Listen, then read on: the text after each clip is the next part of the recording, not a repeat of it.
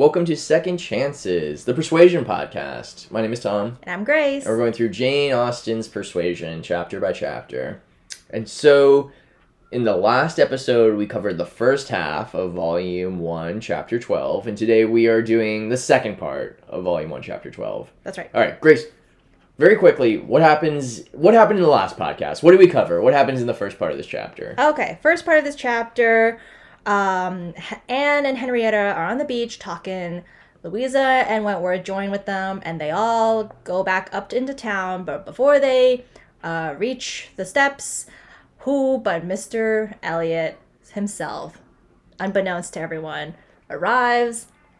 And you know what? He seems to enjoy Anne's, appearance. Looking at Anne. And then when they get back to the inn, they realize, or rather Anne has a second close encounter with Mr. Elliot, unbeknownst to everyone else. They all realize at the inn very quickly that it is in fact Mr. Elliot, heir to Kellynch Hall, Sir Walter's heir. And he has taken a keen interest in Anne, and Wentworth has taken notice. And what else happens? That's about it. That's right? good. Yeah, well, they're all, we left them off. They left the Harvilles at their house and decided to take one last walk down on the Cobb, right? One last stroll before they bid adieu. And that was not the original plan. They were just going to, walk the Harvilles back and then go back to the inn and take off because, it's a long drive back to Uppercross, but... They were all just, it's so nice, we gotta take one last walk down the Cobb, and in particular, Louisa is the one who's like, we're gonna do this, Yes, very determined. What's 15 more minutes? And, that's where we leave off. Yeah. So, Tom, what happens in the second part? Should I say? I think we all know someone's gonna conk their head. Oh, boy. Alright, maybe I should just leave it at that. Let's just leave it at that. Okay. I'm just gonna read the last sentence. Yeah, go ahead. The previous chapter. Okay. By all their calculations, there was just time for this to visit the Cobb one more time. Mm-hmm. But as they drew near the Cobb, there was such a general wish to go home rather. But as they drew near the Cobb, there was such a general wish to walk along it once more. All were so inclined, and Louisa soon grew so determined that the difference of a quarter of an hour was found would be no difference at all. And so, with all the kind leave-taking and all the kind interchange of invitations and promises which may be imagined, they parted from Captain and Mrs. Harville at their own door, and still accompanied by Captain Benwick, who seemed to cling to them to the last, proceeded to make the proper adieus to the Cobb. Right. Okay, and here I'll pick it up. Anne found Captain Benwick again drawing near her. Lord Byron's dark blue seas, that's in quotes, could not fail of being brought forward by their present view, and she gladly gave Benwick all her attention as long as attention was possible. It was soon drawn, perforce, another way. All right. So we said in the last podcast, I think it's pretty easy to assume the reason Benwick is clinging to this party to the last is so he can talk to Anne more, right? That's right. And as they're going along the Cobb, Benwick can't help but start quoting Byron. That's just what he does. Mm-hmm. Byron's dark blue seas. That's a quote from somewhere, I assume. I guess so. If you're a Byron expert, let us know. Not a particularly striking phrase, dark blue seas, seen it elsewhere, but whatever. I know, it means, you're looking at a dark blue sea, conjures up Byron's quote of a dark blue sea, yeah. Anyway, the point is, Benwick has made a beeline right to Anne, and she's, giving him his attention as long as that was possible, because soon her attention was drawn another way, right? Mm. There was too much wind to make the high part of the new Cobb pleasant for the ladies, and they agreed to get down the steps to the lower. Okay, so it's hard to kind of describe, but the Cobb is... We've said before, this big kind of wall that you can walk on. Mm-hmm. And there's an upper part called the New Cobb and a lower part of the Cobb called the Lower Cobb. Yeah. So winds are too strong for them to walk along the high part, obviously, because the higher you are, the harder the wind is going to blow on you. So they decide to walk on the lower part of the Cobb. Right. Okay. There was too much wind to make the high part of the New Cobb pleasant for the ladies, and they agreed to get down the steps to the lower. And all were contented to pass quietly and carefully down the steep flight, excepting Louisa. She must be jumped down them by Captain Wentworth. In all their walks, he had to jump her from the stiles. In all their walks, he had to jump her from the stiles. The sensation was delightful to her.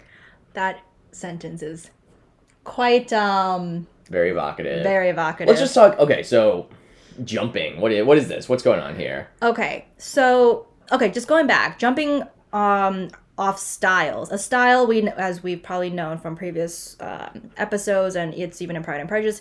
It's this like kind of makeshift fence. It's a fence, yeah. It's a fence to kind of keep animals in. It's like a 3-post fence, maybe. Yeah, We can assume there's some posts, yeah. Right, and you would kind of, for lack of a better word, like kind of climb over it a little bit. Yeah, it's certainly not a picket fence. I think we all know what we're talking about. Right. It's like an old fence made of like sticks, and yeah, you climb it to get over it, right? Yeah, maybe made of like logs that you can like have. Maybe like the logs would be like ladder steps or something. Yeah.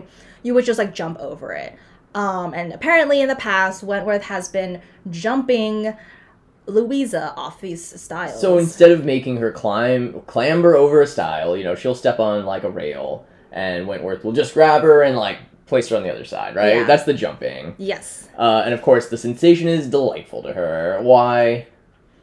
Because, he's got his hands on her. Because he's touching her and like picking her up, Mm-hmm. right? Hey, what lady wouldn't like that? Look, we know what this. It's like a preliminary like socially acceptable like touching. Like That's he can right. touch her and like move her around in this way, and it's socially acceptable because he's still being a gentleman. Exactly. Right? It would be ungentlemanly for him to not help her. Yeah. Well, he's gonna make her climb over this stile and like her gown or whatever. Right. So here we are. Fast forward to this cob, where so in order to get from the high cob, the higher. Wait, sorry. So they're coming down from the new higher part of the cob, right, to the older part that's closer to the sea, right? And it seems like there's some sort of like steps. Mm-hmm. These steps coming from the top part of the cob to the bottom part.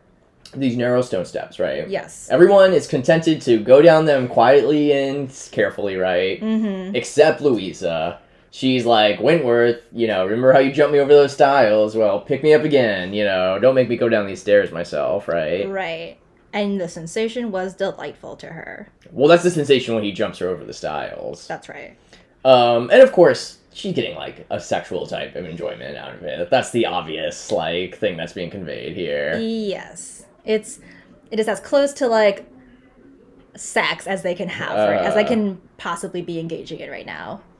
Okay, so they all went down the steps to lower. All were contented to pass quietly and carefully down the steep flight, excepting Louisa. She must be jumped down them by Captain Wentworth. In all their walks, he had to jump her from the stiles. The sensation was delightful to her. The hardness of the pavement for her feet made him less willing upon this present occasion. He did it, however. She was safely down, and instantly, to show her enjoyment, ran up the steps to be jumped down again. So, they do it once. Wentworth doesn't even want to do it the first time. He's like, we're not walking in a field, If I drop you, it's going to be bad news, right? Right. We're walking on like a slippery stone pavement. It's different than just landing on soft grass. Mm-hmm. But he did it. She lands. She's delighted. And Mm-hmm. instead of just like carrying on through the day to say adieu to this cob, she runs back up the steps to the high part. To be jumped again. To be jumped again. Which is very funny. That's just a funny image. She's like... Again. Yeah, do it again, right? Yeah. And of course, this is all very, like, a very charged image. I feel like there's a lot you can read into it. The hardness of the pavement makes Wentworth reluctant, but they do it. And it's fine, and somehow she's okay, and it was so much fun. She runs up to do it again, what could that be a stand-in for? Right. Mm-hmm. Sex. Yeah, I mean, it's not to say that they are having sex. It's just kind of like that's the kind of behavior that they're engaging in, right? Right. Yeah, go ahead. Well, it's like, I think also a lot of, I hate to say this, like a lot of people think that like Austen novels are very like chaste, and there's this like imagery of like proper courtship and all this stuff, and there is, but Austen, she was a sensible adult woman, she knew what sex was. Yes, she knew what sex was. She was fully aware of improprieties involving sex, and so this is like a very, very smart and evocative, like you said, way of demonstrating like this relationship between Wentworth and Louisa. It's not good. It's It's not good. They're, like, pushing it up to the boundary of being dangerous. Like, dangerous being, like, exposing them to, like, societal scorn, right? That's right. And, like, they're... Like, what this is showing us through Image is, like, they're pushing it further, and, you know, they're pushing this, like, relationship they have further and further, and Louisa is leading the charge. And, like, it's getting brazen to the point of, like, maybe they're getting away with, like, slight misdemeanors. They're getting away with them, and then being so brazen that they're attempting them again, right? That's right. That's right. Or Louisa, rather. Yeah. She's, like you said, taking the helm and attempting it again. And I think and of course, this is all metaphorically speaking. We're speaking on, like, a thematic level, but, like, the way they're pushing it is just, like, this flirting, kind of, you know? Yeah. And, like, the more they flirt in public, the more they, like, go in for walks together, alone, like... The closer they're going to get to a point where they have to be engaged. They can't go back and still, like, save face in society. That's right. That's right. Well, let's just keep going. Okay. So the hardness of the pavement for Louisa's feet made Wentworth less willing upon the present occasion to jump her. He did it, however. She was safely down, and instantly, to show her enjoyment, ran up the steps to be jumped down again. He advised her against it, thought the jar too great. But no, he reasoned and talked in vain. Louisa smiled and said, I am determined, I will. He put out his hands. She was too precipitate by half a second. She fell on the pavement on the lower cob and was taken up lifeless. So that's the consequences of your actions. Right. So, jump me again, she says. And he's like, I don't think so. Like, what does it mean the jar is too great? Like, I think the distance is too great. Yeah, it's too high up. It's dangerous, you know. And she says, I am determined, I will. Yeah. It's just, this was just two things, like, she is determined and she will. I am determined, I will. Yeah, it's all one thought. It's all one thought, but I mean, this is what happens when Wentworth, you know, encourages her to be, you know, stubborn and listen to no one. Listen to no one, to, you know, not be persuaded. I mean, she's not going to listen to him then, right? Nope. And she says, I'm determined, I will. Mm-hmm. He put out his hands. She was too precipitate, too fast, by half a second. So he, like, reaches to, like, grab her to bring her down. And she steps a little too quickly. She steps, starts falling, and he reaches too late. I think that's what happens, right? I think so, yeah. She fell on the pavement on the lower cob and was taken up lifeless. Boom. Exclamation point. I mean, like, we're gonna keep going. She's not. But, like, in this moment, you could believe that she's dead. Taking up lifeless. Yeah. All right. You want to keep going? There was no wound, no blood, no visible bruise, but her eyes were closed. She breathed not. Her face was like death. Mm-hmm. The horror of that moment to all who stood around. So she is just cold. Out cold. No blood, no bruise, but no signs of life in her, right? Well, this is a very interesting description. Like, because she sounds like, you know, like Snow White. Mm-hmm. It's just fallen asleep. It's a very, like, you know, it's not gory. It's not like, we don't see, there's no, like, physical evidence of, like, her being maimed or anything. It's just such a, I don't know, it's a very, like, almost like, I don't know how to describe it. It's like, it's a very, like, almost, like, it's like, she's become like a stand-in for the metaphor rather than a human being in this moment. Mm-hmm. Does that make sense? Yeah. Well, I get what you're saying. It's very fairy tale-like, just like the... Yes. You know, it's not gory, but, like, the life is gone, right? Right. There was no wound, no blood, no visible bruise, but her eyes were closed. I guess the question is why that choice? Other than it's just, like, unseemly to be like, and blood splattered everywhere, right? Yeah, I think if that happened, it would truly be like, I don't know, it would truly be like a horror moment. But, Jane Austen is not writing horror. No, she does not want to, like, have blood splatter everywhere. This isn't like a gothic novel. This is, you know, grounded in realism. Even if this moment, this, like, lack of blood or any, like, physical evidence of, like, damage is, like, absent. It's like, and then everyone screamed and there's blood on everyone's hands and all this stuff, and like her dress was torn, all this stuff. Like that's not what. No. That's not the important part here. Yeah, she is definitely like Snow White, just like, you need to go to sleep now, right? Yeah, and this is the part where you lie down and look lifeless. Or it's almost like you've been poisoned, kind of, like you said. Yeah. Right. It's interesting. I mean, this is an interesting moment in the Austen canon of the major novels, because there's nothing that approaches this level of, like, physical trauma that you see on the page in an Austen book. Well, like, Mary Anne sprains her ankle in Sense and Sensibility. Well, that's a great scene, too. That's how she meets Willoughby. That's right. She stumbles down the hill. That's also very evocative. Yeah. Like, but it's like a joke, She's like, she stumbles and sprains her ankle, and then this, like, handsome man comes by and scoops her up, well, then also later on, she becomes sick from, like... Oh, well, that's true. I guess that would be the closest comparison of someone on the pages of an Austen book, like, coming close to dying, like, that's experiencing, like, physical trauma, I guess. And you know why? It's because these characters need to be taught a lesson. Yeah, that's why. I mean, yes, that's ultimately why. They need to be shown the consequences of their actions, kind of. Unfortunately, that's... Yeah, but this is just, what we said before. It's like, sooner or later, this is going to catch up with you, and it has caught up with them. Right. This is the, like, physical manifestation of, like, there's no going back. Yeah, absolutely. And it's also just, like, there's... The fall is, like, Edenic in, like, the way, the image. It's the idea of, like, the fall of man, kind of, right? The fortunate fall. Well, that comes into, like, remember what, like, the fall of little Charles, and, was just, like, a precursor to what's about to happen. Well, that was all foreshadowing. But, I guess, yeah. These Musgroves and their climbing, desire. I guess so. It's in the Musgrove. It's in their genes, it's in their disposition to fall over. We're going to see later in the chapter that there's another reason that the little Charles fall is important. So I guess...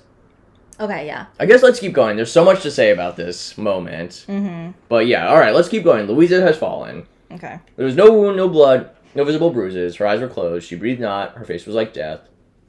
The horror of that moment to all who stood around. Okay. Captain Wentworth, who had caught her up, finally scooped her up off the ground. Finally caught her, yeah. Knelt with her in his arms, looking on her with a face as pallid as her own, in an agony of silence. That's great. This is also, Wentworth has been laid low, Well, yeah, this is the first time, one of the few times at least, that Wentworth has no words. He has no speeches. He has been dumbstruck. He's not the gallant hero here. If anything, he's, like, almost as bad as Mary. His face looks like Louisa's. It's pallid, Yeah. An agony of silence. He is not the heroic, gallant Wentworth right now. No, not the man of action that we all knew him to be. He doesn't know what to do in this moment. Okay. She is dead! She is dead! Screamed Mary, catching hold of her husband and contributing with his own horror to make him immovable.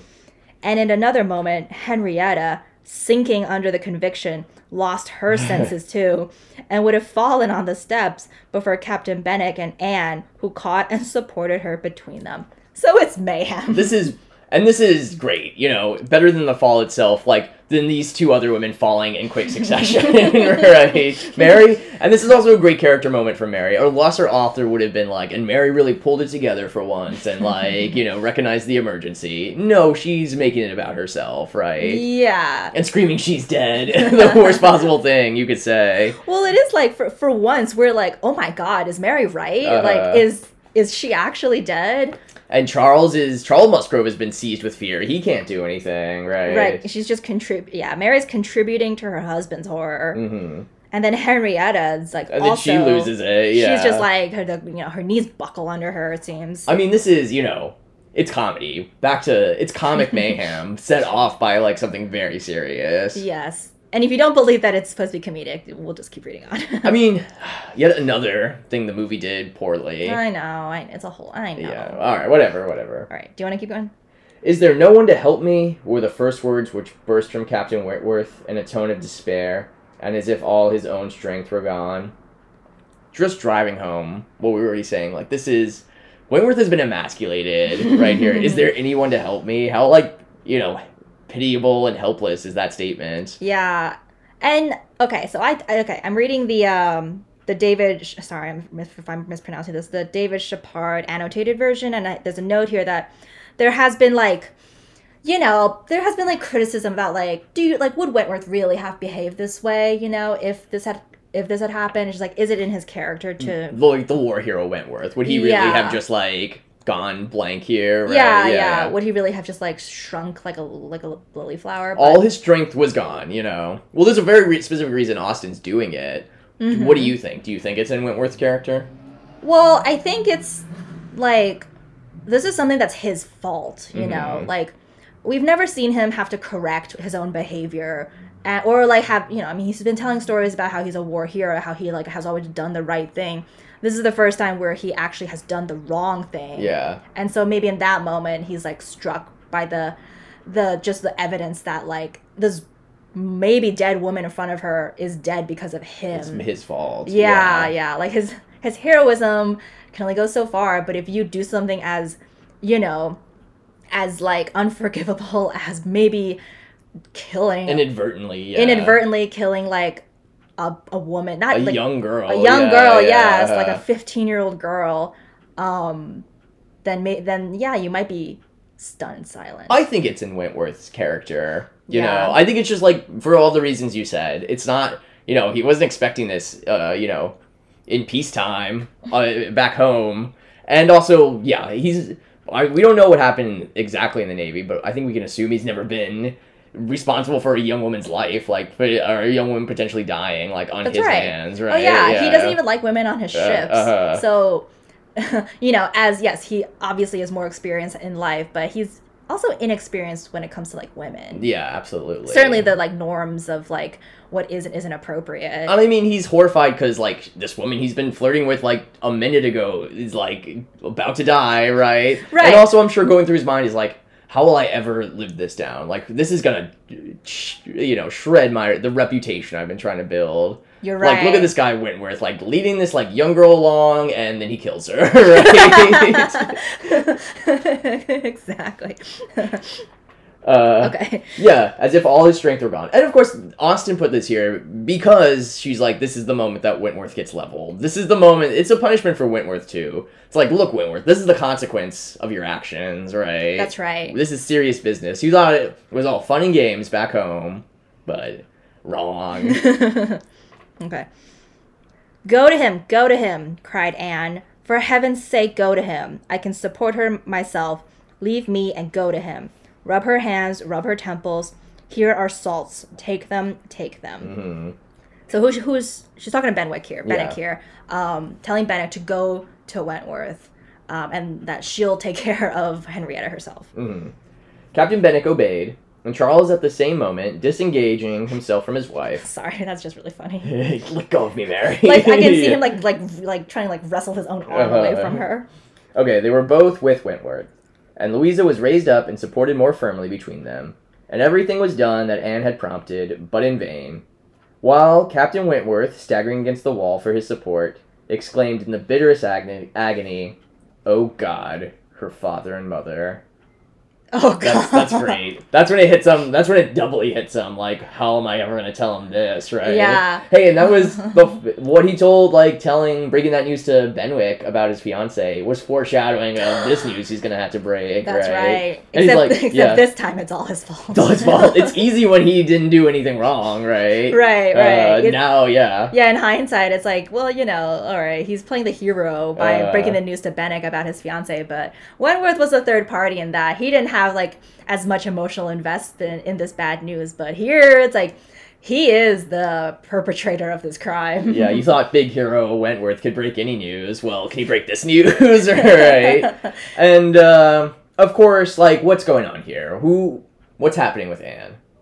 Anne is taking control. Yeah. Anne is being the commander here. She is telling one captain of the Navy, go to him.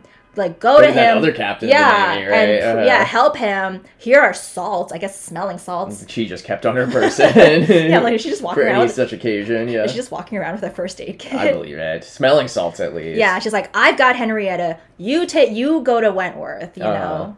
So that's why the fall of Mary's son was important because Austen, always the thorough creator of characters, always doing her work, showed us this is not out of character for Anne to take charge in this moment. We've already seen that Anne is good in emergencies.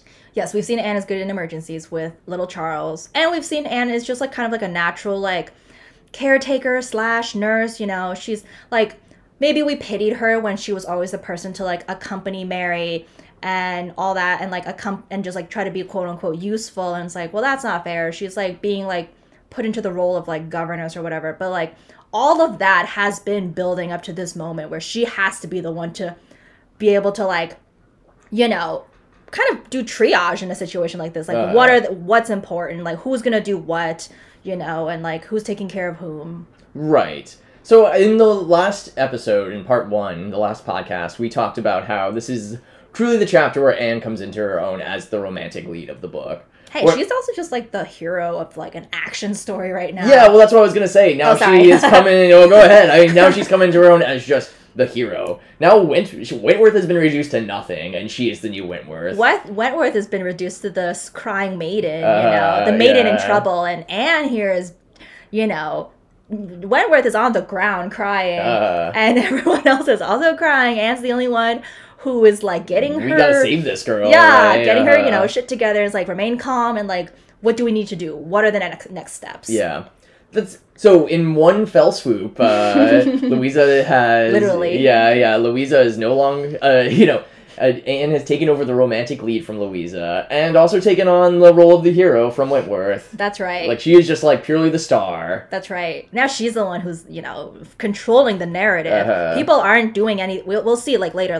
No one's gonna know what to do. Anne is literally not literally, but she's metaphorically writing the rest of the chapter. It's also just proof that Wentworth was wrong and is not weak-willed and of weak spirit, That's right. He just and him and everyone else has to come to realize that she had this strength all along. They just never noticed it. I also appreciate that it's not clarified before this. It's not clarified that Anne was the one who actually rejected Charles, not that someone dissuaded her from marrying Charles. Because it's Anne doesn't in the eyes of Wentworth, Anne doesn't need to correct that part. Who cares if misinformation was spread about Anne? Here was Anne taking charge and showing that she has resolve. Yeah. So yeah. I mean, she's the war hero, and I've touched on this, but this is it just comes up constantly. Anne is just as heroic as Wentworth the whole time. Come on, yes, it's heroic to be out in the Navy, but it's also heroic to be, at home and be, a person and, live a good life and, be moral. I think that's what Austen is saying. That's what her point would be. Yeah, to be moral and, yes, to be guided by good principle. Yeah. That's a battlefield in itself, and the lives that these women have to lead. That's right, yeah. It's their own battlefield, and it's no less dangerous than the field of battle than, being in the Navy. Right, yeah. Wentworth gets... We've said this a million times and a half, but Wentworth gets to come home with all these tales and come back a true hero in the eyes of everyone. He is a superstar when he returns, and yeah, so and then this is the test of his bravery, and then he's put to the test of bravery, and he fails miserably, right? Yeah, well, he gets put to the test of bravery, of women's bravery in this moment. That's true. So, and he fails miserably. He fails. Yeah, exactly. He's reduced to all his strength is gone. That's very that's those words were chosen very purposefully. Right. Yes. Solomon's hair being cut or whatever, or whomever. Samson. Whoops. It's okay. Okay. So Anne's here, take the salts, attend to them. Captain Benwick obeyed, and Charles, at the same moment, disengaging himself from his wife, they were both with him, with Wentworth. Louisa was raised up and supported more firmly between them, and everything was done that Anne had prompted. Yeah, but in vain. In vain being because Louisa is still knocked out, right? Yep, out. But in vain, while Captain Wentworth, staggering against the wall for his support, exclaimed in the bitterest agony, "Oh God, her father and mother." Hilarious. Not funny, but also funny. Okay. A surgeon, said Anne. And so, see, yeah, more to the point of, priorities here. Wentworth is already, I'm sorry, but, Wentworth is thinking about himself in this moment. Yeah, oh wow, He's oh God, I am responsible for the Musgrove's daughter. Like, what about me? You know, How am I going to tell her parents? How am I going to tell her parents? And Anne is like, all right, we need to get a surgeon for this lifeless girl on the ground. Okay, he caught the word. It seemed to rouse him at once, and saying only, "True, true, a surgeon this instant," was darting away, when Anne eagerly suggested, Captain Benwick, would it not be better for Captain Benwick? He knows where a surgeon is to be found. Wentworth is not thinking at this moment. Where was he going to go? Where was he going to go find the surgeon? Wentworth is tripping over his feet. He doesn't know where the surgeon is in this town. And then Anne is like, very diplomatically, Anne is saying, well, why not? Maybe Captain Benwick should go because he knows the area, because he's been living with the Harvilles this whole time. Right, a.k.a. you don't know where to find a surgeon, right? A.k.a. I'm sorry, Wentworth, but you're useless right now. Everyone capable of thinking felt the advantage of the idea. And in a moment, it was all done in rapid moments, Captain Benwick had resigned the poor corpse-like figure entirely to the brothers' care. Charles. And was off for the town with the utmost rapidity. More of just like, she's dead, the corpse-like figure. It's never saying outright she's dead. It's like she's the face of, is the face of death, a corpse-like figure. She is like the pinnacle, she is the archetypal dead woman right now. And I guess maybe that's more reason for like the lack of blood or contusions. That's right, yeah. It's almost like, yes, she might be dead, but she's still like a lady. Yeah, let's literally keep her dignity, right? As to the wretched party left behind, it could scarcely be said which of the three, who were completely rational, was suffering most. Captain Wentworth, Anne, or Charles, who, really a very affectionate brother, hung over Louisa with sobs of grief, and could only turn his eyes from one sister to see the other in a state as insensible, or to witness the hysterical agitations of his wife, calling on him for help which he could not give.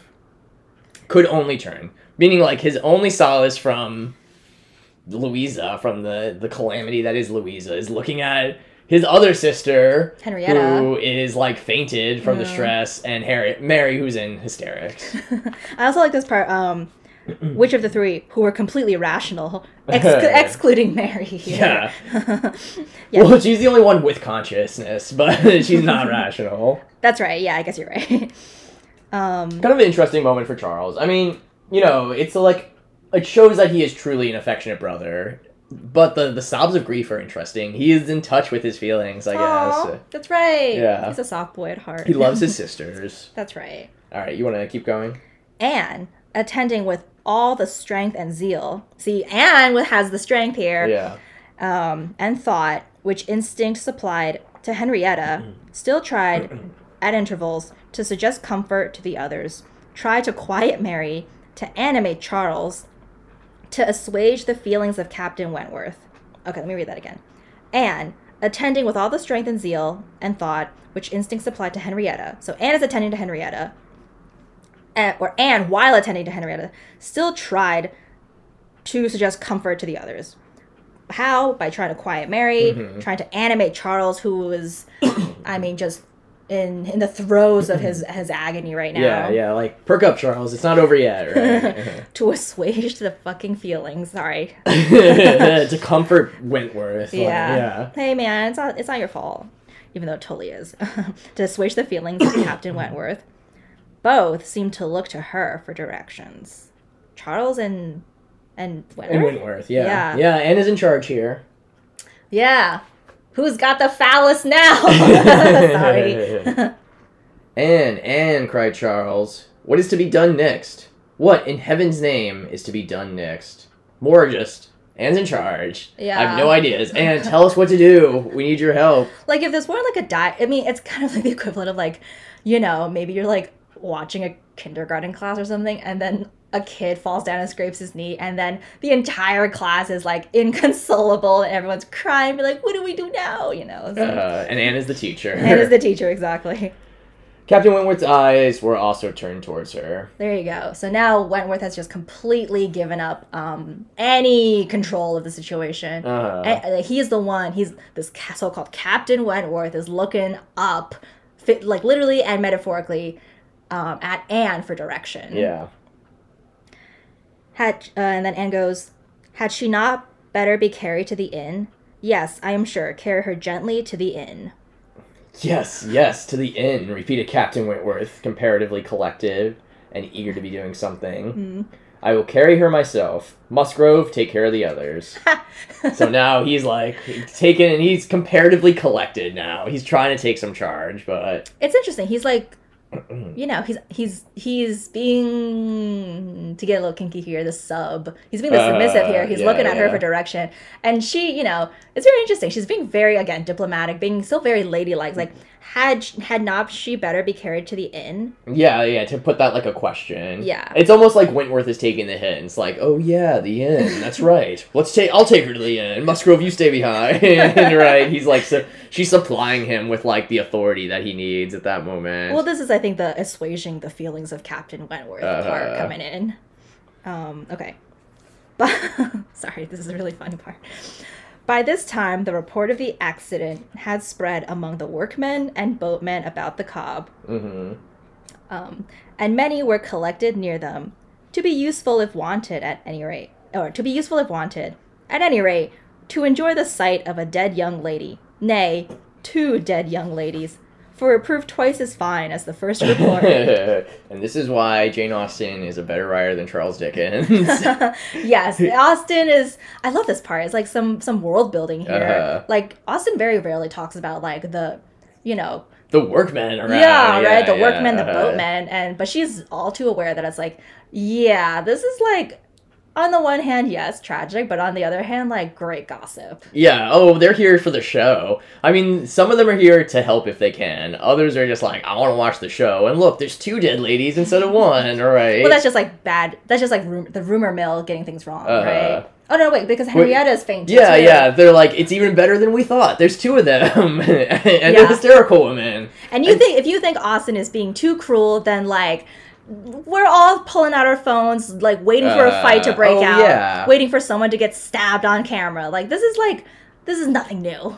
No, and it's also, like, come on, there's no love lost between the workmen and these, like, ridiculous young people, like, out for a party, right? Yeah, during, like, off-peak seasons, too. It's like, what are these young folk doing here in the middle of November? Like the beach time is over. It's also just great, and Austen's great at doing that. Showing us these people who, you know, this is the big, like, drama of the book. Like, we're at a calamity of action here, and here are these people who don't really care. We're just like, well, this is kind of funny to watch, right? Hey guys, there's a dead lady on the Cobb. Well, reminds what you said just now reminds me of the end of Pride and Prejudice, where Kitty couldn't even remember, like, Mr. What's his face's name. Meanwhile, like, the whole Darcy Elizabeth, you know, romance has been the crux of Pride and Prejudice, and Kitty is just sort of like in the sidelines, being like, "Oh yeah, Mr. What's his face is here." Yeah, right. These people just live in their own universes, you know, and cross paths with our main characters sometimes. Just to, you know, if this was in Dickens, like, the workmen, you know, would be all their hats would be off, and they'd be like twisting them in their hands and like wiping away tears, like, oh, look at this beautiful angelic woman, like, quick, let's help them. Hey, some could be useful. Some are useful. Well, it keeps getting funnier. You want to keep going? Well, yeah. Well, this is like, you know, just what I was saying earlier. It's like, if you think that the fall is meant to be completely serious, you're wrong, because this is proof. Okay, and it goes on to say, some of the best looking of these good people, Henrietta was consigned. To the less, like, scraggly looking ones. Yeah, it's like, to the ones who are like, all right, he's probably a good dude. He's a good lad. He's dressed well. For, though partially revived, she was quite helpless. So we need someone, like a strong, sturdy man, to help her up and help her carry Henrietta, right? Yeah. And in this manner, Anne walking by her side, and Charles attending to his wife, they set forward, treading back with feelings unutterable, the ground which so lately, so very lately, and so light of heart, they had passed along. Okay, so the image is they recruit the best looking of these workers, and they're like, help us, like, carry Henrietta. So they're all walking back into town. Anne is next to Henrietta and this worker. Charles is helping Mary along, right? And Wentworth is carrying Louisa, yeah. Treading back with feelings unutterable the ground which so lately, so very lately, and so light of heart, they had passed along. So not even like 24 hours ago, everyone was just merrily walking along. Not even like 5 minutes You're ago. right, yes. Yeah. Not even 5 minutes ago, people were, this band of tourists were just like merrily walking along. And now it's like a very, very different image. So light of heart. Light at that, for centuries, and including the Regency period, was another way of saying, like, sexually loose. Really? Yeah, to be light. So, like, light of heart, there's a little bit of that implication there of just, like, not only not only was there no gravity to, like, the thoughts, or, like, no thought put into their actions, but, like, their actions were kind of light, Yeah. They were kind of promiscuous in nature. Right. Everyone was throwing keys into the bowl. But also I like this, it's just also like a very, it's Wentworth and Louisa are definitely the ones being punished, but I think maybe they're speaking like Austen is drawing in the townspeople, like the locals in for a reason here. It's sort of like, what are these assholes doing in Lyme, like in November, like off season, like kind of wreaking havoc in this like town. It's all like unproprietous when you start to think about it. Yeah, and then this whole group, this tour group, has all been sort of taken down a peg, and it's like, hey, the cob is slippery, Yeah, don't play on the cob. Yeah. Well, it's just like, it's the end. This is truly the end of the Wentworth, like, romantic triangle drama. The Wentworth Louisa intrigue. That's right. Because it ends in consequences. Yeah, it ends in disaster. Yeah. It's not fun and games. Sorry about that, guys. Well, he's just extra revved up like we are about the situation. Okay. They were not off the cob before the Harvilles met them. All right, so the Harvilles are back. Captain Benwick had been seen flying by their house with a countenance which showed something to be wrong, and they had set off immediately, informed and directed, as they passed, towards the spot. Shocked as Captain Harville was, he brought senses and nerves that could be instantly useful, and a look between him and his wife decided what was to be done. She must be taken to their house. All must go to their house, and await the surgeon's arrival there. Because remember, the Harvilles live closer to the shore than the inn is located. Oh yeah, they just left the Harvilles at their house before they took this walk. Oh my god, imagine, like, the Harvilles, they're just sort of like, wow, what a nice day. Those kids, so nice to meet them, and I'm sure we'll see them again. And then not even, like, 5 minutes later, like, their friend Benwick is, like, flying by their window. And they're probably like, was that Benwick? What's going on? And of course, the Harvilles are good people. They're like, bring her here. Everyone's got to come home with us. That's right. They would not listen to scruples. He was obeyed, Harville was, and they were all beneath his roof. And while Louisa, under Mrs. Harville's direction, was conveyed upstairs and given possession of her own bed, assistance, cordials, restoratives were supplied by her husband to all who needed them. I like that, all who needed them. Everyone has been traumatized. Yeah, Everyone sort of kind of needs smelling salts. Assistance, cordials, and restoratives. And this is how good of a person Mrs. Harville was. Take my own bed, right? Put her in my bed. That's right, yeah.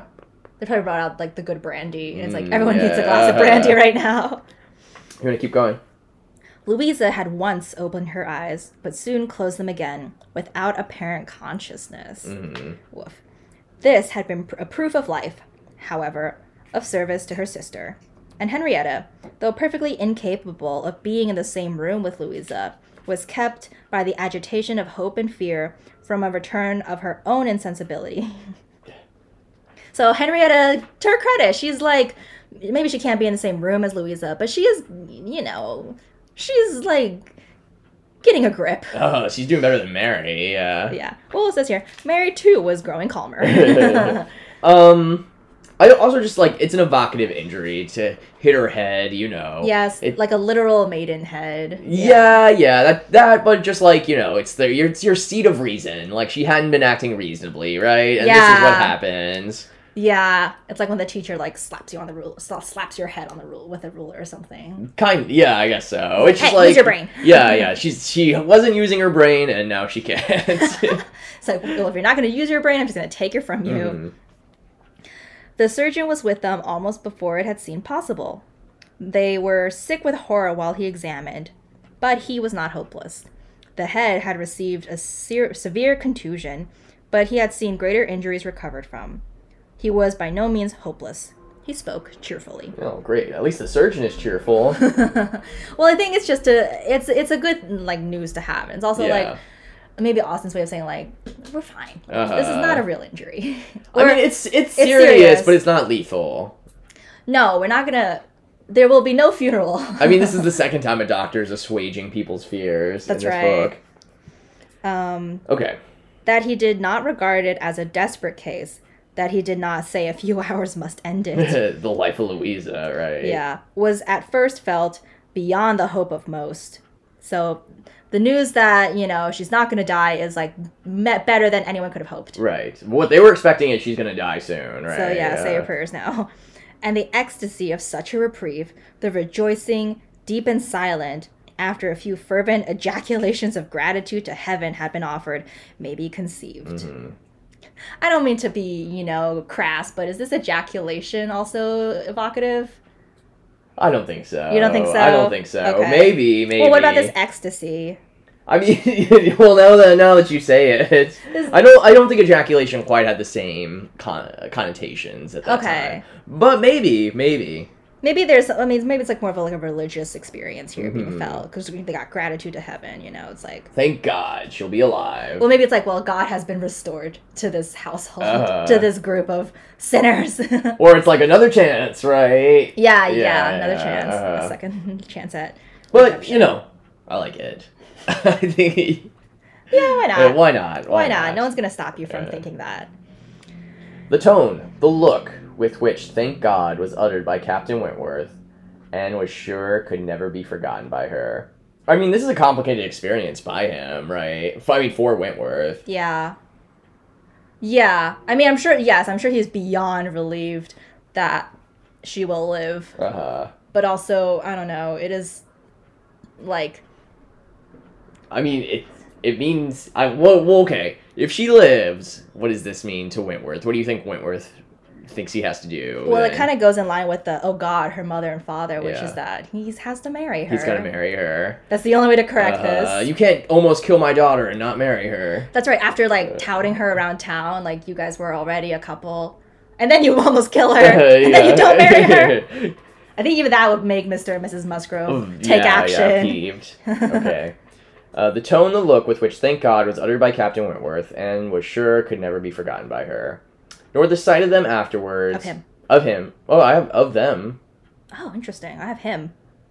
Alright, well, regardless. Nor the sight of him afterwards, as he sat near a table, leaning over with folded arms and face concealed, as if overpowered by the various feelings of his soul, and trying by prayer and reflection to calm them. The feelings of his soul, that is. This is like, you know, he's at the altar of God begging for forgiveness. Truly, yeah. He... At least he's asking him to let Louisa live, and maybe let me get out of this. Yeah. It is true. Like, he is, you know, both in terms of, like, militaristically and religiously, he has been humbled. It's very, like, prodigal son returns imagery here. He is asking God for... Yeah, praying to God for forgiveness and, like, release, basically, right? Yeah. Okay. Louisa's limbs had escaped. There was no injury but to the head. So she's got all of her other... Her bones are fine, her organs are fine. She's not going to lose a leg or anything, but there's no injury but to the head. And maybe that could be doubly interpreted. I'm just all about these double interpretations. No, I think so. Go for it. Yeah. I mean, it's an interesting sentence to include here. Its own paragraph. Her limbs had escaped. There was no injury but to the head. I mean, it's definitely something Austen wanted to reiterate here. Yeah, like, yes, it is its own paragraph here. I guess, and maybe that's another reason why it's, like, a clean concussion. It's just, like, you know, her reason, like, she wasn't using her reason, and look what happened. It got taken away altogether, right? Yeah. We're not here to talk about, there's no maiming of her. She's not gonna walk with a limp or anything like that. It's all internal. It now became necessary for the party to consider what was best to be done as to their general situation. They were now able to speak to each other and consult. That Louisa must remain where she was, however distressing to her friends to be involving the Harvilles in such trouble, did not admit a doubt. Right. All right, Louisa can't be moved. Yeah. She's an invalid. Her removal was impossible. The Harvilles silenced all scruples, and, as much as they could, all gratitude. Mm-hmm. Good for them. They're just good people. Yeah. They had looked forward and arranged everything before the others began to reflect. Good for, these Harvilles are just such good They're folks. lucky. They're lucky that they have the Harvilles here. Yeah, they're like, come here, put her here. And before, like, because they weren't there to witness everything. They're probably, like, way more calm and collected. They're like, all right, we gotta figure out where to put this girl in our house. Yeah. Okay. They had looked forward and arranged everything before the others began to reflect. Captain Benwick must give up his room to them and get a bed elsewhere. And the whole was settled. To, like, the others, right? Yeah. To, like, Charles and Mary, probably. Yeah. They were only concerned that the house could accommodate no more. And yet, perhaps by, quote, putting the children away in the maid's room or swinging a cot somewhere, end quote, they could hardly bear to think of not finding room for 2 or 3 besides, supposing they might wish to stay. Though, with regard to any attendance on Miss Musgrove, there need not be the least uneasiness in leaving her to Mrs. Harville's care entirely. Why? Mm-hmm. Mrs. Harville was a very experienced nurse, and her nursery maid, who had lived with her long and gone about with her everywhere, so probably in, like, all of her travels, Yeah. was just such another. Between those two, she could want no possible attendance by day or night. Louisa, that is. She could not be lacking any possible attendance. Yeah. She is well taken care of, right? Yeah. And all this was said in a truth and sincerity of feeling irresistible. Mm-hmm. So here's, like, a real genuine, like, unironic, I think, statement here, which is maybe a little funny. Because it's like the Harvilles, like, they are, like, the pinnacle of, like, Christianity, you know? They're good, actual good Christian folks here. They're like, we're going to put her in the spare bedroom. Benwick is going to have to go somewhere else. And, surely we can find room for someone else, for 2 or 3 other people to stay if they want to stay. Maybe we can hang up a cot somewhere. We'll move the kids to the maid's quarters.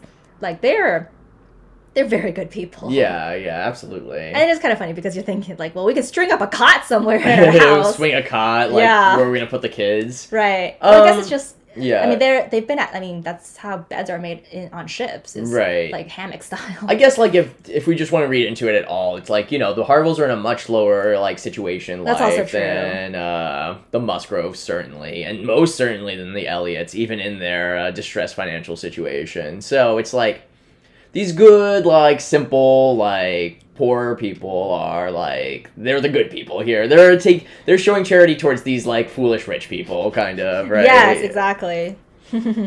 Okay. Charles, Henrietta, and Captain Wentworth were the 3 in consultation. And for a little while, it was only an interchange of perplexity and terror. Uppercross, the necessity of someone's going to Uppercross, the news to be conveyed, how it could be broken to Mr. and Mrs. Musgrove, the lateness of the morning, an hour already gone since they ought to have been off, the impossibility of being in tolerable time. At first they were capable of nothing more to the purpose than such exclamations. But after a while, Captain Wentworth, exerting himself, said, "We must be decided, and without the loss of another minute. Every minute is valuable. Some must resolve on being off for Uppercross instantly. Musgrove, either you or I must go." So they're all trying to figure out what to do, and of course, like, most of the conversation at first is just like, this is so bad, right? Yeah, like, this is bad news. Right, yeah. And now they're sort of forming a plan. It's like, we gotta let the parents know, but, oh god, it's already been so long. We were supposed to leave, like, an hour ago. It's a long trip. They're gonna know something's bad just based on us being late, right? Right. There's not even, like, a complete sentence here. Yeah, this is all in quotes, but we can imagine, you know, it's just kind of paraphrasing, like, this conversation they're all having, like, in a roundabout manner, right? Like, no one's got a clear head on this. Until Wentworth's like, all right, we gotta do something, you know? Yeah. Someone's gotta go, either you or me, Musgrove. Charles agreed, but declared his resolution of not going away. He would be as little encumbrance as possible to Captain and Mrs. Harville, but as to their leaving his sister in such a state, neither ought nor would. So Charles agreed, yes. Yeah. Either you are, I must go, but I'm not leaving my sister. Mm-hmm. He neither ought nor would. As to leaving his sister in such a state, he neither ought nor would. Yeah, I am not leaving Louisa like this. Aw, So far, it was decided. good big brother. Yeah, exactly. Hey, Charles is a good guy, ultimately. Yeah, he's a good guy. So what if he chases weasels and compares with curicles? No, deep down, he's good. He's just kind of, like, silly on the surface. Okay. She, however, was soon persuaded. Okay, so far it was decided, and Henrietta at first declared the same, that she would not go. Henrietta, however, was soon persuaded to think differently. Well, because we know Henrietta is a little wishy-washy. Exactly. The usefulness of her staying. She, who had not been able to remain in Louisa's room, or to look at her without suffering, which made her worse than helpless. Yeah. She was forced to acknowledge that she could do no good, yet was still unwilling to be away, till touched by the thought of her father and mother, she gave it up. She consented. She was anxious to be at home. Okay, well, here's a good example of the benefits of being persuaded. Because, yeah, if Henrietta stayed, she would be worse than useless because she, like, can't even be in the same room as Louisa. She's just going to be, like, kind of, you know, distraught and all that. And, yes, going home to her parents would be what her parents wanted. Yeah. So... Interesting that even in this moment, Austen is talking about the dangers of being overly headstrong, right? That's right. If only Louisa's head were stronger. Hey, yet another reason for the head injury. You thought you were so headstrong, right? Well, how strong is your head against this pavement? Ouch. Okay, the plan had reached this point when Anne, coming quietly down from Louisa's room, could not but hear what followed, for the parlor door was open. Okay. Then it is settled, Musgrove, cried Captain Wentworth, that you stay, and that I take care of your sister, home. But as to the rest, as to the others, if one stays to assist Mrs. Harville, I think it need be only one. Mrs. Charles Musgrove will, of course, wish to get back to her children. Ha. But if Anne will stay, no one so proper, so capable as Anne.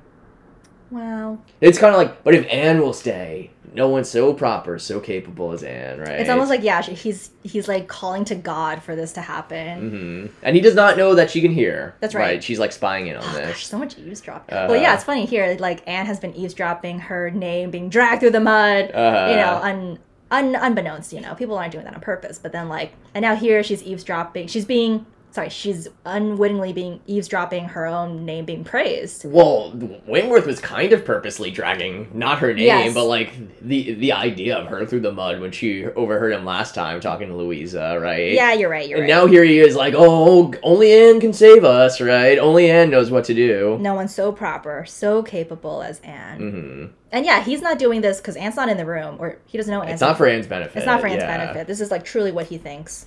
Okay, what happens next? Anne paused a moment to recover from the emotion of hearing herself so spoken of. The other two warmly agreed to what he said. And she then appeared. So also, even in this moment of like terror and chaos, there's still time for former feelings to be revived a little bit, to think about former relations between Anne and Wentworth, right? Yeah, we're human. Come on. Okay, and then... Do you want to keep reading? You will stay, I am sure. You will stay and nurse her, cried Wentworth, turning to Anne, and speaking with a glow, and yet a gentleness, which seemed almost restoring the past. Wow. Well, you know, like, earlier he was seeing something like Anne Elliot again or something. And so here's more of, like, evoking the past. Like, he's looking at her like, this is the Anne that I remember. The way he's talking to her is, like, very... You know, it's the way, like, you would talk to someone you're on an intimate footing with, right? Yeah. Yes. All right, yeah, the past is being restored. The past is coming back to life. She colored deeply, and he recollected himself and moved away. Ooh, I like this, recollected himself. He, like, remembers what he's doing and who Anne is to him again, right? Yes, but also I think this is, like, a good moment for him to be like, oh, yeah, like, I shouldn't be speaking so... Like, I should be behaving, like, cordially. Like, I shouldn't be, like, exhibiting the same warmth as I had been with Louisa. Like, this is, I think, him learning his lesson. He, like, needs to he needs to not be so on intimate a footing with these ladies that he doesn't really know very well. I mean, except for Anne, of course, but like... Interesting. Yeah, I mean, he's being swept up in the moment, and he has to take a moment to be like, wait, hold on, you know. We have this history. We have this history. Also, like you said, I'm not on this, like, sort of footing with you, Anne, right now. I shouldn't be like, oh god, Anne, save us, you know, right? Okay. Alright, she expressed herself most willing, ready, and happy to remain. Okay. It was what she had been thinking of and wishing to be allowed to do. A bed on the floor in Louisa's room would be sufficient for her, if Mrs. Hartwell would think so. Wow, so she's just gonna lie down on the ground next to this woman who moments ago was her romantic competition. Rival, yeah. Rival. Okay. One thing more, and all seemed arranged. Though it was rather desirable that Mr. and Mrs. Musgrove should be previously alarmed by some share of delay, yet the time required by the Uppercross horses to take them back would be a dreadful extension of suspense. Mm-hmm. So what does that mean? Though it was rather desirable that Mr. and Mrs. Musgrove should be previously alarmed by some share of delay, yet the time required by the Uppercross horses to take them back would be a dreadful extension of suspense. So it's desirable that Mr. and Mrs. Musgrove should be a little alarmed because of their delay, because it's going to make breaking this news easier to them. Like, they're going to be expecting bad news, I think, right? Right. I think that's why it's desirable that they should be in a little bit of suspense. Mm-hmm. Yet, even though the time required by the journey to take the horses back would be a dreadful extension of suspense. So they don't want that much suspense, right? Yeah, it's kind of like a question of like, well, which is worse? Like them arriving on time and the Musgroves so happy to see their children again, but Louise is not there. Or more like they arrive a little late. Yeah. And the Musgroves expect something's bad, but not like to the extent that it is, right? Yeah, right. Or they arrive really late and the Musgroves think like everyone has died. Something like that. Yeah, something has gone horribly wrong. What do you think? Yeah, I think it's what you said. Okay. Yeah. Okay. It was rather desirable that Mr. and Mrs. Musgrove should be previously alarmed by some share delay, yet the time required by the Uppercross horses to take them back would be a dreadful extension of suspense. And Captain Wentworth proposed, and Charles Musgrove agreed, that it would be much better for him to take a chaise from the inn, and leave Mr. Musgrove's carriage and horses to be sent home the next morning early, when there would be the further advantage of sending an account of Louisa's night. Okay, that makes sense. Yeah. Okay. Yeah, go ahead. So instead of taking the Musgrove horses that they came in, Wentworth is gonna like lease, or is he gonna like rent a carriage? Did they come in Wentworth's chaise? Like the ladies rode in the carriage, and then I thought Wentworth and Charles rode separately. Right. Was this in Wentworth's chaise? I guess we should have looked this up. I guess so, because then... And leave Mr. Musgrove's carriage and horses to be sent home the next morning early. So the horses, Musgrove's horses and carriage, I think, are with them at Lyme, because that's how the women got here. That's how the women got there. Yeah. But remember, I think this is the same chaise Wentworth and Charles rode to together. Remember, the women rode in the carriage, and Charles and Wentworth rode separately in a chaise. To Lyme. They didn't ride on horseback? I thought they rode in... a separate two-person... The only thing I can't remember if it was Charles's carriage or if it was Wentworth's.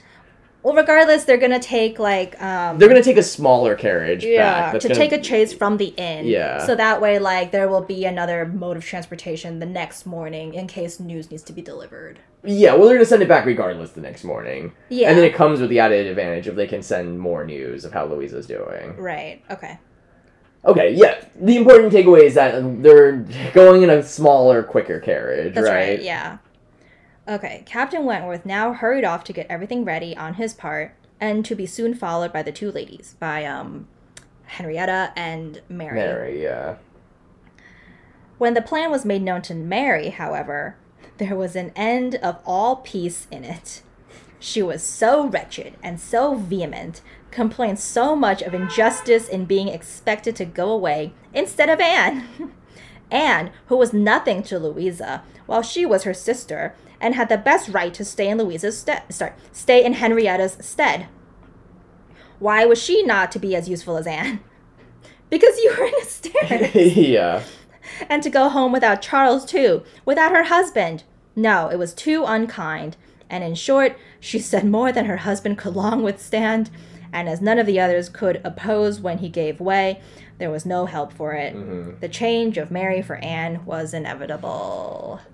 Mary never misses an opportunity to make it all about herself, right? Yeah, so in this moment, so the original plan is Wentworth is going to take Mary and Henrietta home back to Uppercross. And Anne's gonna stay behind and nurse Louisa, right? Yes, but as soon as Mary hears this, she's like, no, I'm going to stay. Sorry, this is me being Mary. No, I'm going to stay with Louisa because... I'm going to stay with Louisa because who is Anne even to Louisa when I'm Louisa's sister? My husband's staying behind too. Yeah, right? what am I going to go home? Like, I'm going to go home without my husband. I mean, according to propriety, yeah, it should be Mary that stays behind because she's Louisa's sister-in-law and Charles is staying behind. But according to any sort of reason, like, she's not going to be of any help. She's going to be a waste of space to the Harvilles. That's right. She has this, I love this part. Why was not she to be as useful as Anne? Because you haven't been as because useful you're as just Anne. not, yeah. Anyway. But Charles can't even put up with it. And once Charles gives way, no one's going to dissuade Mary.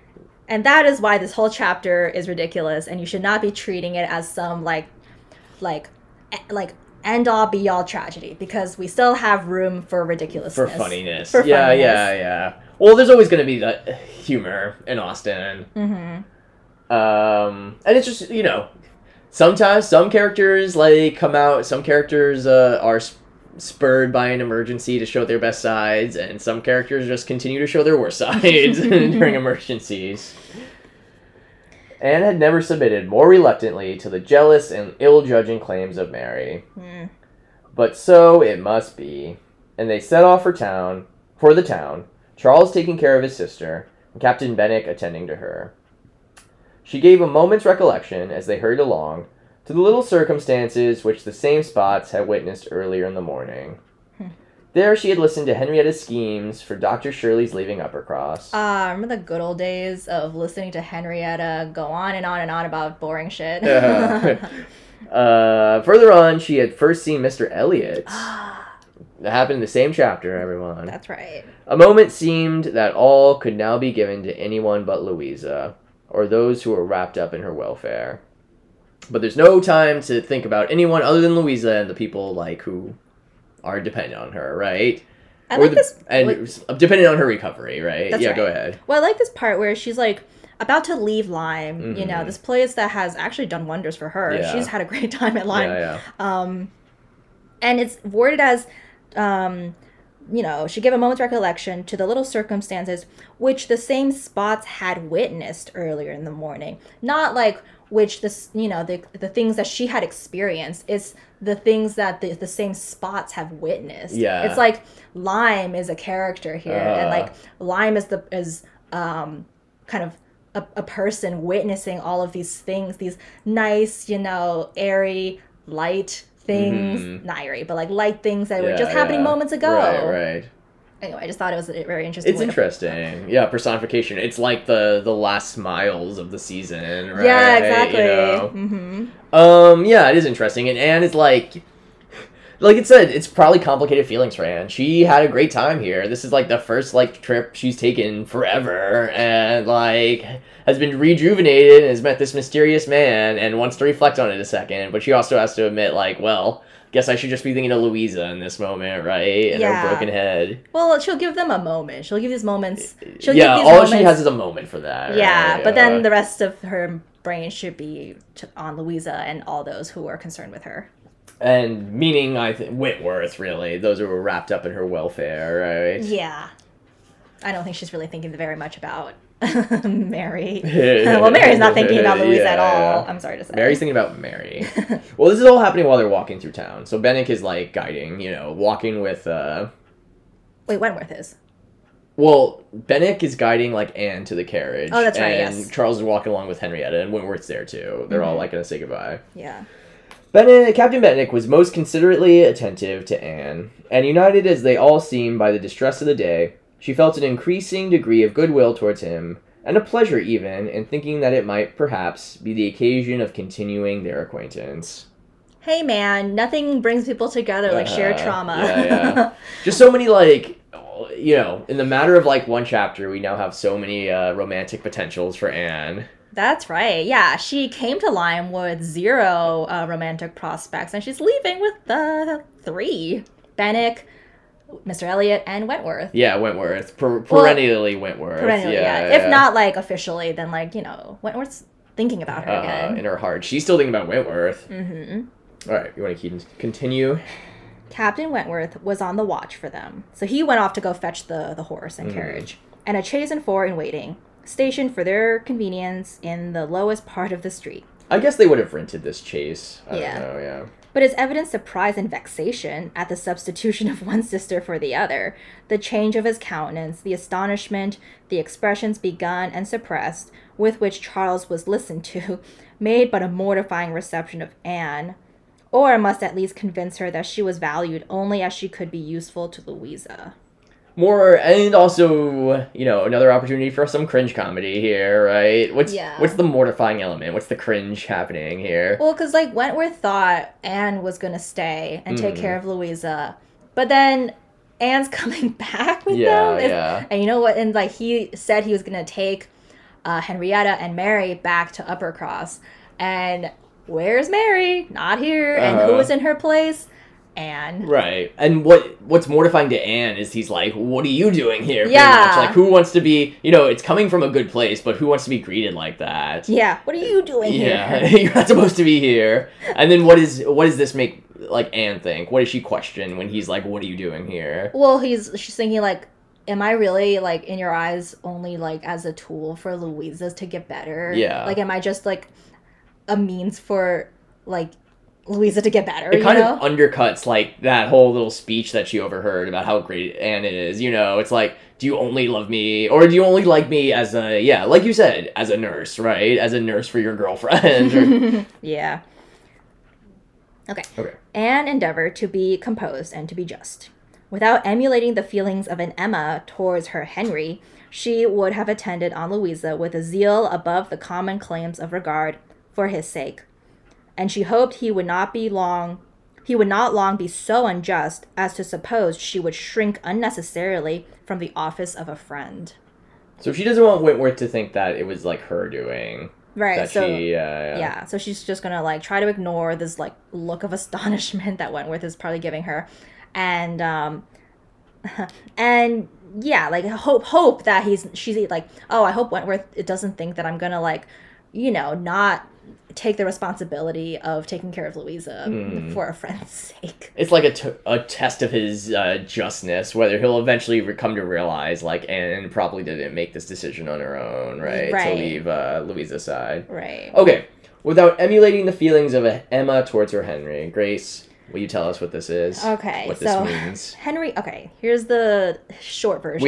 Neither of us know this reference, so yeah, we're repeating what we sing in notes, but yeah, go ahead. All right, so Henry and Emma is the poem from Matthew Prior. And basically in the poem, this man named Henry tests Emma's love for him in all sorts of, like, cruel ways by saying, I'm gonna go into this deep forest and it's gonna be dangerous, and if you love me, you will come with me. And she says, okay, I will come with you.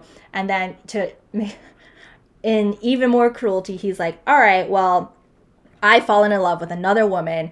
And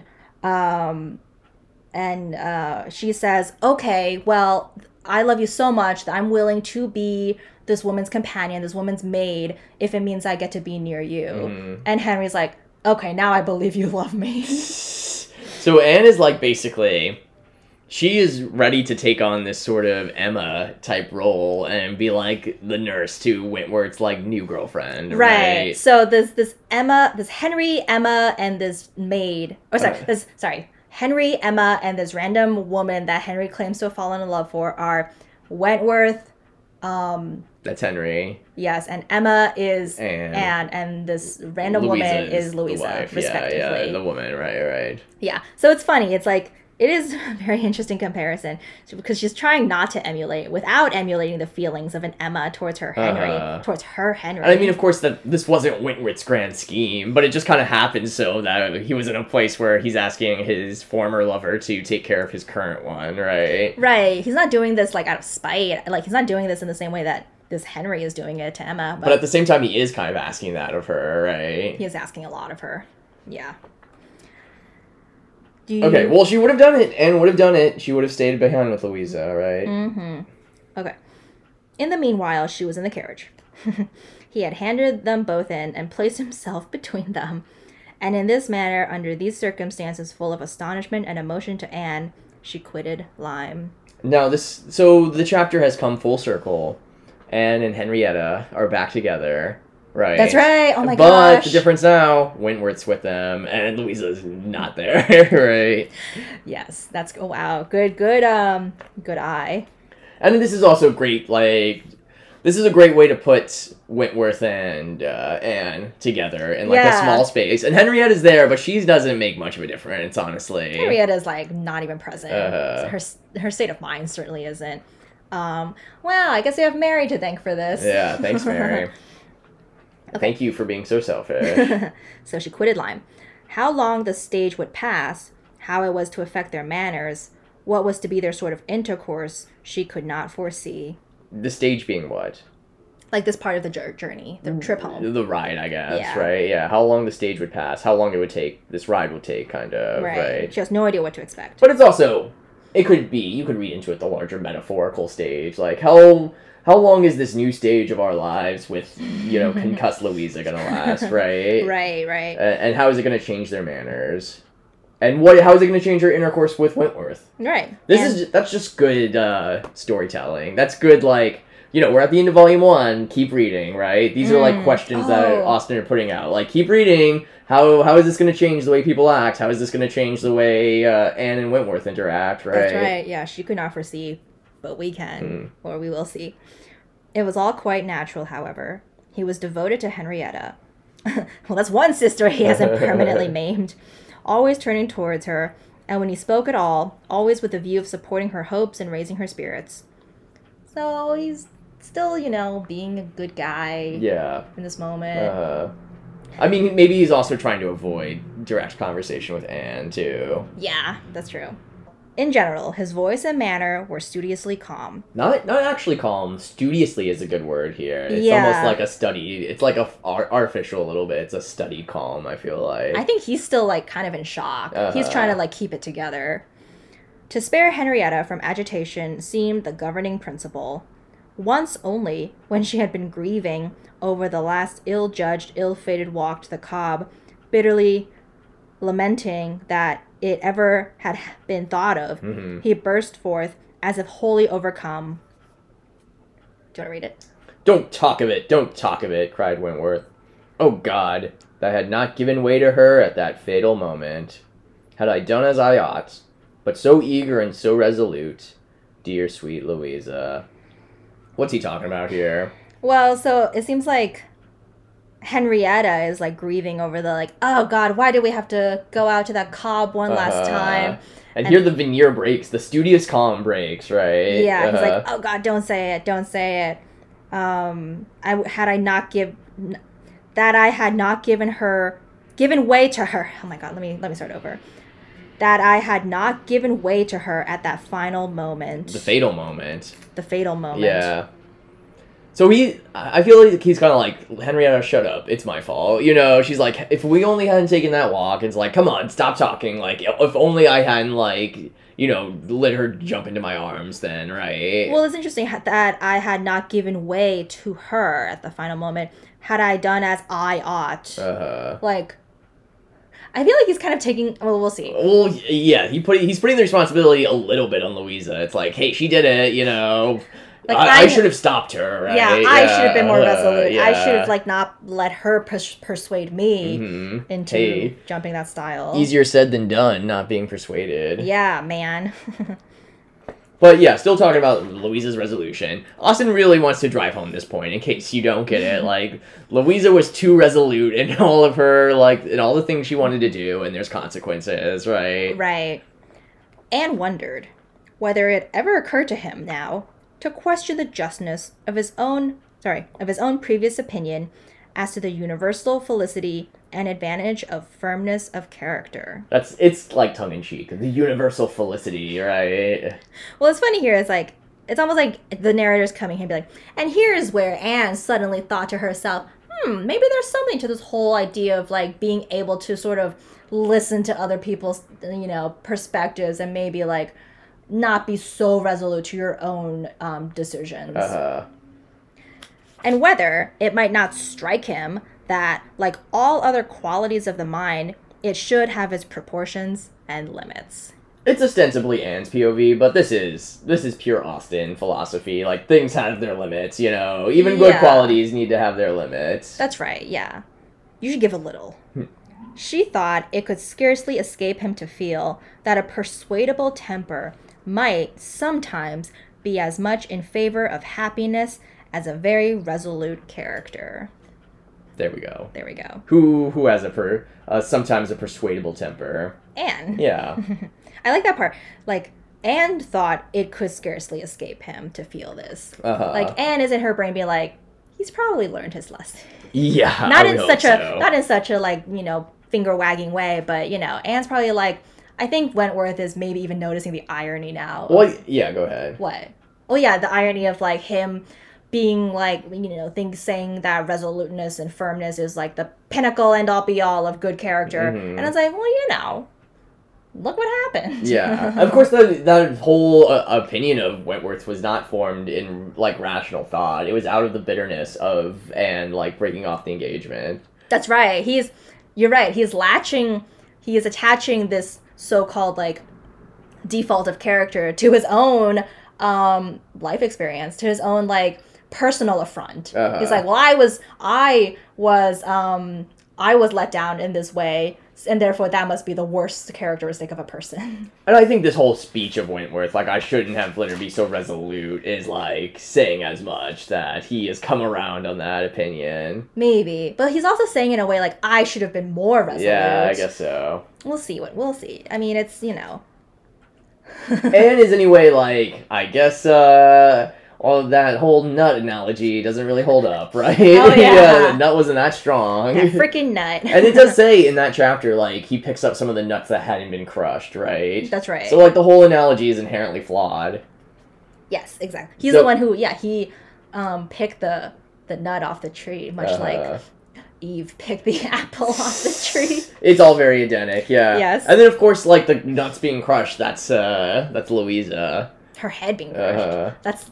the ultimate nuts. Yeah. Okay, they got on fast. Anne was astonished to recognize the same hills and the same objects so soon. Their actual speed, heightened by some dread of the conclusion, made the road appear but half as long as on the day before. It was growing quite dusk, however, before they were in the neighborhood of Uppercross, and there had been total silence among them for some time. Henrietta leaning back in the corner, with a shawl over her face, giving the hope of her having cried herself to sleep. And when, as they were going up their last hill, Anne found herself all at once addressed by Captain Wentworth. So, Henrietta, they've just been sitting in silence for some time, all distressed. Henrietta's, like, got a shawl over her face and is leaning back in the corner, and that's when Captain Wentworth addresses something to Anne. In a low, cautious voice, he said, "I've been considering what we had best do. She must not appear at first, Henrietta, that is. She could not stand it.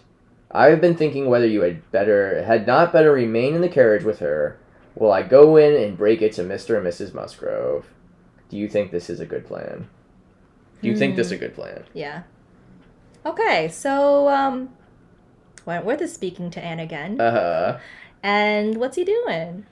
He is, he's forming a plan of action, but he's also asking her opinion. That's right. He's asking for her input. Yeah. Yeah, which no one has ever done. No one asked her for her input at how to how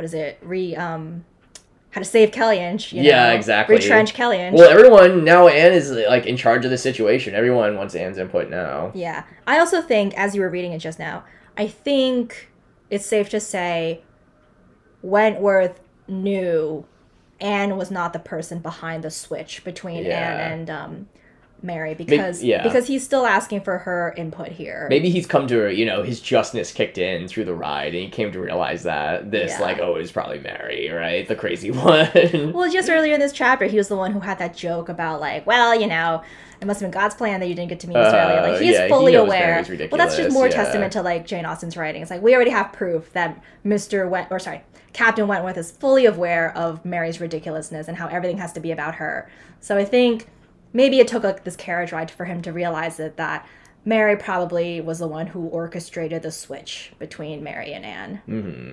Yeah, and it's a very intimate moment. He waited until he thought Henrietta was kind of asleep or something, or just not part of the conversation. Well, they were pulling up to Uppercross too. Yeah, it's towards the end of the ride. But I think you're right. He's also thinking of, like, all right, what's our next move here? This is the more of the humbled Wentworth now. This is what Wentworth is going to look more like through the book, is like, he's been through this shock. Like, he almost killed a girl inadvertently, but he did. So now he's a humbled version of what we saw. Yeah. Of the blowhard that we saw flirting with two girls at once. So, yeah, he's thinking, like, it's probably best that I get out of the carriage first, and then I break the news to Mr. and Mrs. Musgrove, and then you stay with Henrietta inside the carriage, because there's no way she's probably gonna collapse again if she's the first one to, like, get out of the carriage and see her parents. Let me break the news. Yeah. Also, like, yeah, dude, you should be the one to break the news. You caused this whole situation, dude. If you're so good at breaking bad news, let's see. It never hit me until now that it's like, he's broken bad news before, and he's going to break bad news again, except this time it's all his fault. Okay. She did think this was a good plan. He was satisfied and said no more. But the remembrance of the appeal remained a pleasure to her. As a proof of friendship and of deference for her judgment, a great pleasure. And when it became a sort of parting proof, its value did not lessen. What is that saying? When it became a sort of parting proof? Like, it's not just a proof, it's a parting proof. I think it means they're not going to see each other. Like a goodbye. Yeah. Like a final goodbye, like, okay, at least I have this memory of him asking me for my advice. That means there's, like, a kind of friendship there. And I can part with this new memory of Wentworth.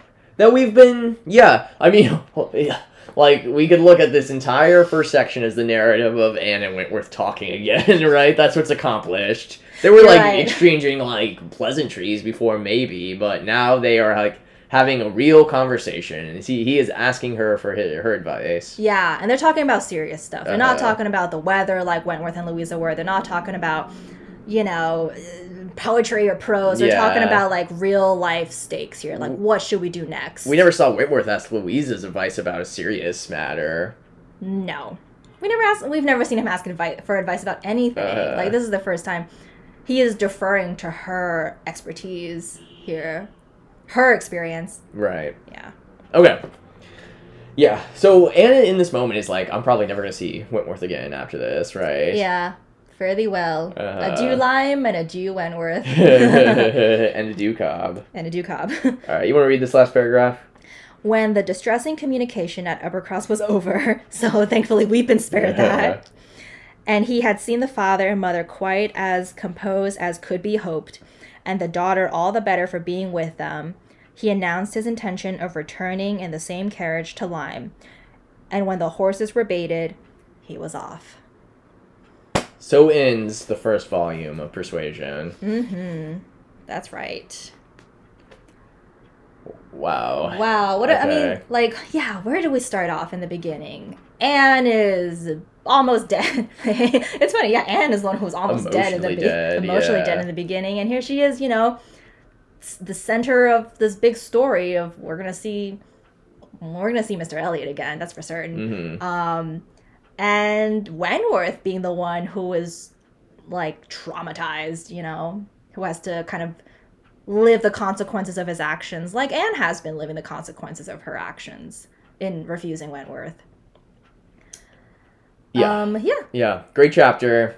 Probably the most, the most blunt force trauma you're ever going to see in Austen. Well, it's a very, very long chapter, and I have a suspicion that if maybe Austen had the opportunity to edit it some more, maybe this chapter would have been a little shorter, because You mentioned earlier, like, a lot of stuff, a lot of different stuff. A lot of important events. If I were to make a case for why it's all one chapter, I think it would be the full circleness of Anne being alone with Henrietta, and then being alone with Henrietta with Wentworth at the end. Maybe there was a sort of, like, completeness to those two events, like anchoring, bookending the chapter. Bookending the chapter, yeah.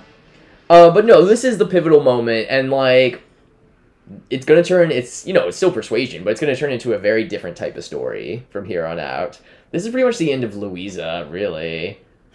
I mean, no, she lives, but, like, in the narrative. Yeah. She's not gonna play a big role in the narrative again. That's right. Well, that's what we were saying before about how, like, I mean, I think we said this even in the first episode, is that, you read the first chapter of this book, and you think, like, maybe Elizabeth is going to be the main character, and then, some chapters go by, and it's like, oh, Louisa's the main character.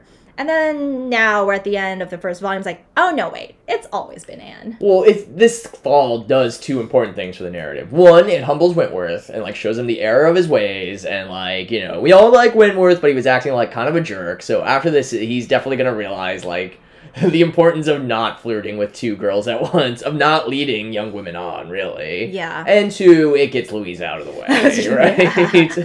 And how do we write this character out of the story? Let's just conk her on the head. And she goes into a coma. Great, like, soap opera writing. It's like, well, how do we get rid of this competition? We'll just put her in the hospital. It speaks to why is Austen, why in this book are we seeing people, like, concussed where we never saw that before? I think it's just because it's a darker book with, like, higher stakes, and, like, people die. Not on the page, but they come close. We almost see a dead body in Austen here, something that was like a dead body. Yeah, we see something very close to a dead body, corpse-like, How many times has Jane Austen used the word corpse in her books? Oh, I don't know. That's a great question, but I don't remember it in Pride and Prejudice. Certainly not. This lively young woman, the face of death, Right, what a, Meanwhile, Anne has been rejuvenated. Meanwhile, Anne's looking better than ever, right? That is funny. She's, like, sucking Louisa's life force. Yeah. It's like, I am the captain now of this story. Literally. Well, she's the captain that moment. She's Captain Anne, and Wentworth is back to being a private again. Yeah. Back to being a skipper. Anyway. All right, so that's the end of part 2. Well, that's the end of chapter 12.